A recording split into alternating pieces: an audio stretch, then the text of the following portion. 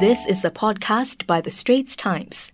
Hi and welcome to The Straits Times Health Check. I'm your host, Joyce Teo.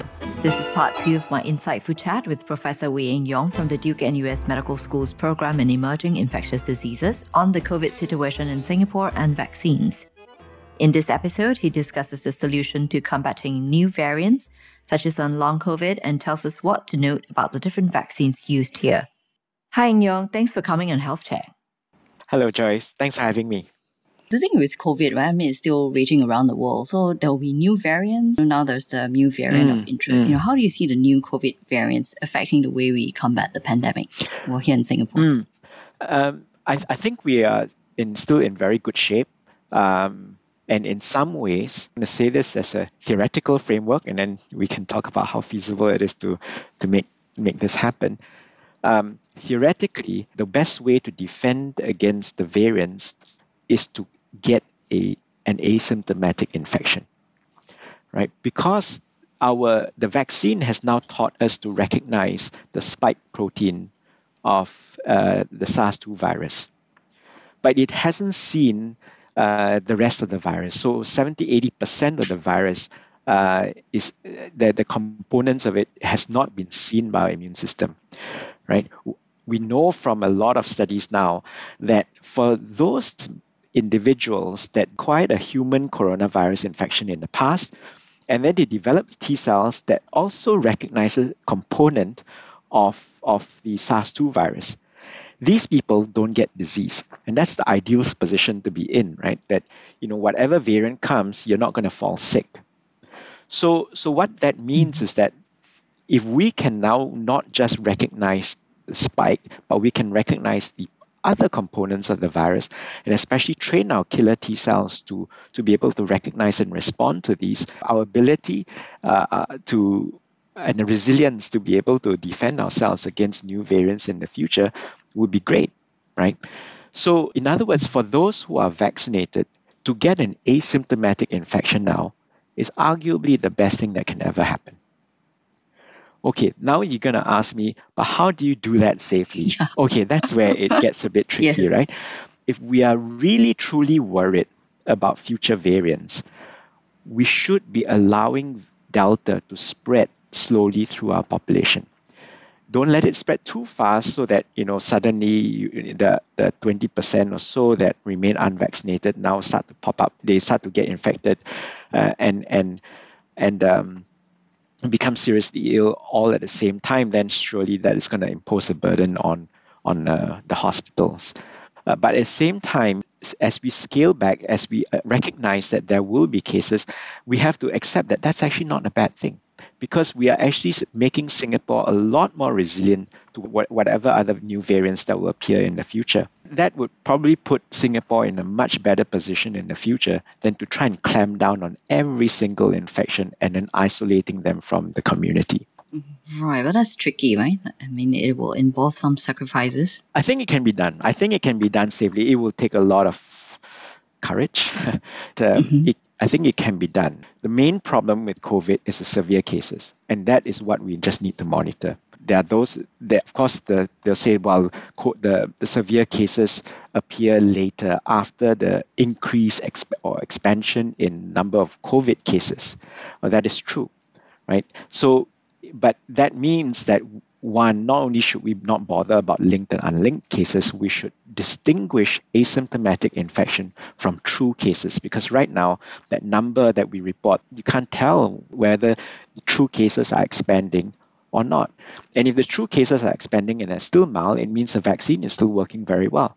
So I think on the one hand, as we slowly scale back on some of these control measures, on the other hand, we should also still be very active in getting more and more of a population vaccinated. But I'm conscious of the fact that not everyone will want to be vaccinated, unfortunately, right? And we just have to respect their choice. But nonetheless, we cannot wait for 100%. It won't happen. Right, but children can't be vaccinated right now. And what you're suggesting is basically, exposing the 20% to the risk, right?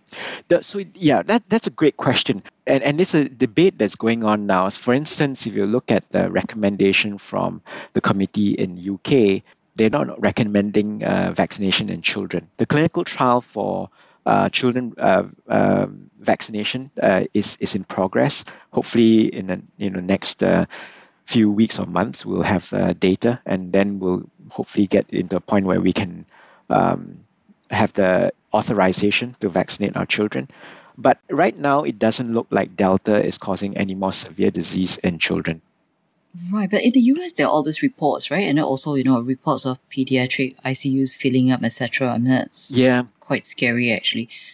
So, but you're saying they don't get seriously ill. Not as so much are as these children, I mean, do they already have like underlying medical conditions that make them more vulnerable? In the US, we're not seeing data yet. These are news reports, right? So it's hard to make any comment. I mean, but like I said, I think the part of the problem with the US is that it's quite a heterogeneous population. So whilst we say US, what we probably mean are the southern states, right, that are less that have a lower rate of vaccination, and so there naturally there's a greater problem. I think for us too, the same can be said. Right now, we need to be very careful where we are drawing our lessons from. Right. So, for instance, obviously Israel is a favorite because how fast they were able to implement their vaccination and get the substantial proportion of their population vaccinated. But having said that, Israel isn't where Singapore is today, right? And so, is that the place to draw our lessons from? Shouldn't perhaps the nearest is some places like UK? Right? No doubt their vaccination rate isn't as high, and part of the immunity is derived from the outbreak that they had last year. But nonetheless, Singapore needs to be a little bit more choosy in their comparator that they're using. Because if you look at US, it can be very alarming, but at the same time, the vaccination rate, especially in some states, are way below where we are, and we should not worry that we will see what they're seeing because we have been vaccinated. Interesting. So if we are vaccinated, we are asymptomatic, we should be fine, right? But there is this fear of long COVID. Asymptomatic people do not get long COVID. So for those who are vaccinated and then they get COVID, their symptoms, the duration of the symptoms is a lot shorter than the unvaccinated. When we say long COVID, we kind of say it's binary. You have or you don't. But there's also the severity. It's not binary, right? The proportion who get long COVID goes down, the duration goes down, and the severity also goes down. All these things add up. So I think it's not helpful to think of, binary terms. Do you have or you don't have? It's like, again, and I use dengue because I'm familiar with it, but have one person having dengue versus another person having dengue could be completely separate things, right? To one person, it's no worse than a mild common cold. Yeah, you have a fever, don't feel well for a couple of days. To another person, they might feel that dying is not as bad as this. And I people who have had dengue, that's the way they describe it, is dying is less of a problem than what they went through. Oh dear. Okay. Sounds horrible. Yeah. Now, if you like what you're hearing so far, do subscribe to the Health Chat podcast by The Straits Times on Apple Podcasts, Spotify, or Google Podcasts. Like us and give us a rating. And now back to my conversation with my guest, Professor Wee Eng Yong from Duke NUS Medical School. Eng Yong, you're the vaccine expert. What can you tell us about the different vaccines being used here? There's Sinovac and there's Sinopharm now. And is there anything about the different vaccines that people should take note of?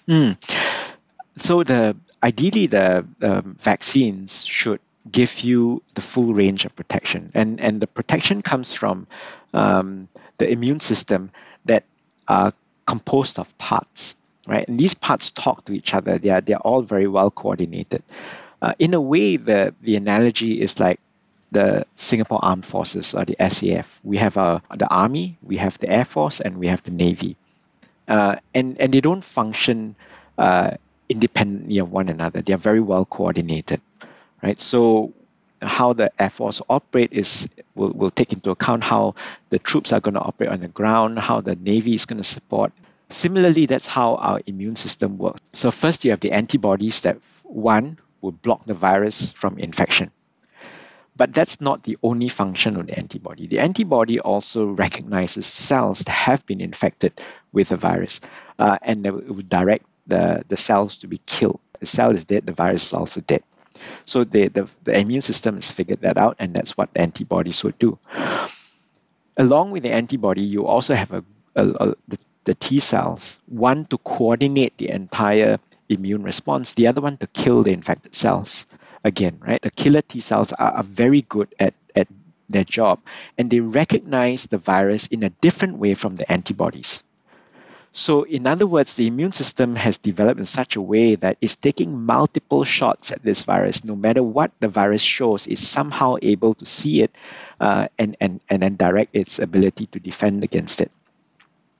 So therefore, in that context, the mRNA vaccine gives at least the opportunity for us to develop antibodies and the killer T cells against the spike protein because of the way the vaccine works. Right? So the T cells need to see the spike protein being made inside the cell.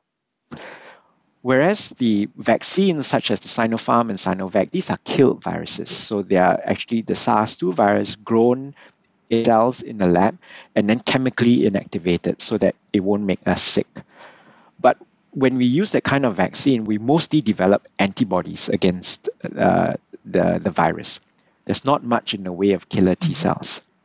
So in other words, we now have an armed forces where the army is very good, but there's really no air force, right? So yeah, it could defend you, but you're essentially limiting what we can do. Unless there are medical reasons not to receive the mRNA vaccine, then, to me, based on what we have learned from a lot of vaccines in the past, getting the mRNA vaccine will give you a much better ability to defend against SARS-2 virus and the variants because of the way killer T cells work.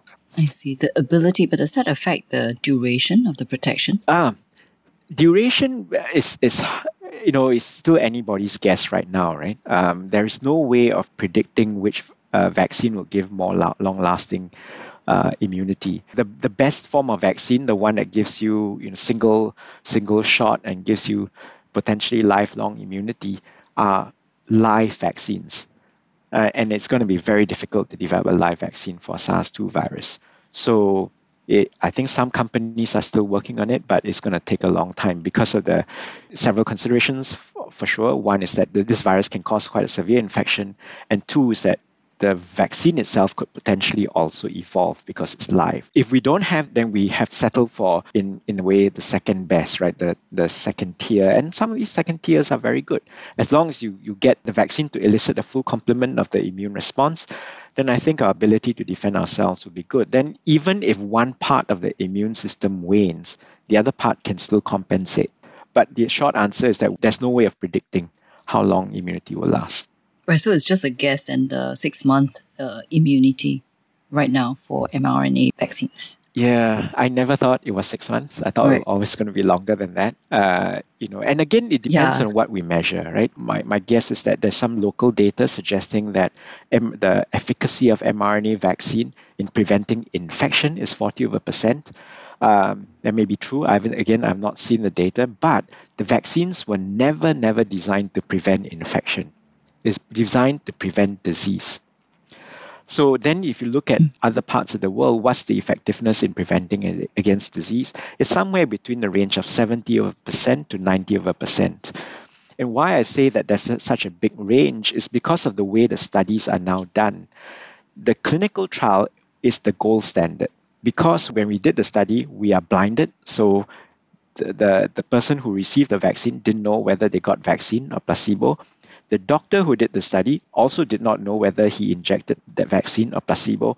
And the people who monitored the trial didn't know who got vaccine, who got placebo. Until the trial is finished, and then you assign, you unblind the trial. Now you know who got vaccine, who got placebo. And then you determine, whether your vaccine reduced cases compared to placebo. That's how it was determined. That's the 95% that we first saw. Subsequent to that, everything else is now no longer blinded. And the size of it, the samples that we now study are nowhere near the 20 to 40,000 involved in the phase 3 trial. In other words, the studies that are now coming out to say, with Delta, with this, with Mu, whatever, they are not true clinical trials, right? And so these trials are now not so good, not the gold standard. So I would put a bit of, I wouldn't take these too seriously right now. You just have to monitor. I think to me, again, the most important signal is the severe cases and ICU cases. And if we do see an increasing trend, especially amongst the vaccinated, I think we should be worried. But as you can see in MOH's data, the majority are unvaccinated amongst the severe COVID cases. And that's the same throughout the world. Right. So if we're left to you, you wouldn't be giving boosters after 6 months? Definitely not. Right. So, Eng Yong, can you give us a quick update on what's happening with the vaccine that you at Duke NUS are developing with Arcturus in the United States? Yes. So the original version, ARCT021, finished phase 2 trial, is starting phase 3 trial. That was the ARCT021 was built using the original spike gene sequence from the Wuhan strain, right? So that was when the virus first emerged. But of course, we know that the virus has since evolved in so many ways. And so Arcturus has taken the lessons that we've learned from ARCT021 to now develop vaccines against the variants that function very well against the variants. Those are now also in phase 2 trial, and hopefully perhaps even starting phase 3. In fact, in Vietnam, they're doing a continuous phase 1, 2, 3 trial. Right. So, when can we actually see this vaccine? I hope before the end of the year. I hope, but I'm in no control over this. Right. Okay, so before we end, we've been talking about the vaccines, about the situation here, Can you give us some tips? Is social distancing like a permanent feature of life? What's going to happen? How do you see the future actually in the next year or so? Well, I guess I should preface everything I'm going to say with I'm not in charge of the public health operations in Singapore. And so what I say is really my own personal view, and that really doesn't reflect what MOH or Singapore government's going to do. I think the way to open up is really to do it in stages, not to try and do it all at one go. Having said that, when UK said Freedom Day, everyone said it was going to be a disaster, but it hasn't been a disaster. Nonetheless, I think, from a pragmatic and perhaps a more conservative point of view, we should certainly start to do it in stages. I think the first thing is reuniting people with loved ones. It's important. It's important not just so that we can get on with our lives, but it is so important for our mental, for our emotional health, right? The other one I'm cognizant of is that, the migrant workers, they've been locked up for a long time, right? And now I know we're beginning to let some of them out. And I like to see that population, which helps Singapore to develop to where we are today with our infrastructure and all that. And they should not be left in isolation for so long. I think perhaps to me, the thing that we can live with the most is this masking. Personally, I like to take it off as well. But perhaps amongst all the measures now, that's probably I think that we can tolerate. But the rest, I think we should start to continue to keep moving in a positive direction. Right. Thank you for your time today, Eng Yong. Thanks for helping us understand what's happening right now. Thank you. I find all this very insightful. Thanks for having me. Well, that's a wrap for Health Check. This is the end of a two-parter on COVID-19 and vaccines with Professor Wee Eng Yong from the Duke NUS Medical School's Program in Emerging Infectious Diseases. Do search for the first part of my chat with him on Apple Podcasts, Google Podcasts, or Spotify. Thanks for listening. That was an SPH podcast by The Straits Times. Find us on Spotify, Apple or Google Podcasts, or streaming on Google Home. Do feedback to us at podcast@sph.com.sg. You can also check out more podcasts on various topics at The Straits Times, The Business Times, and Money FM 89.3.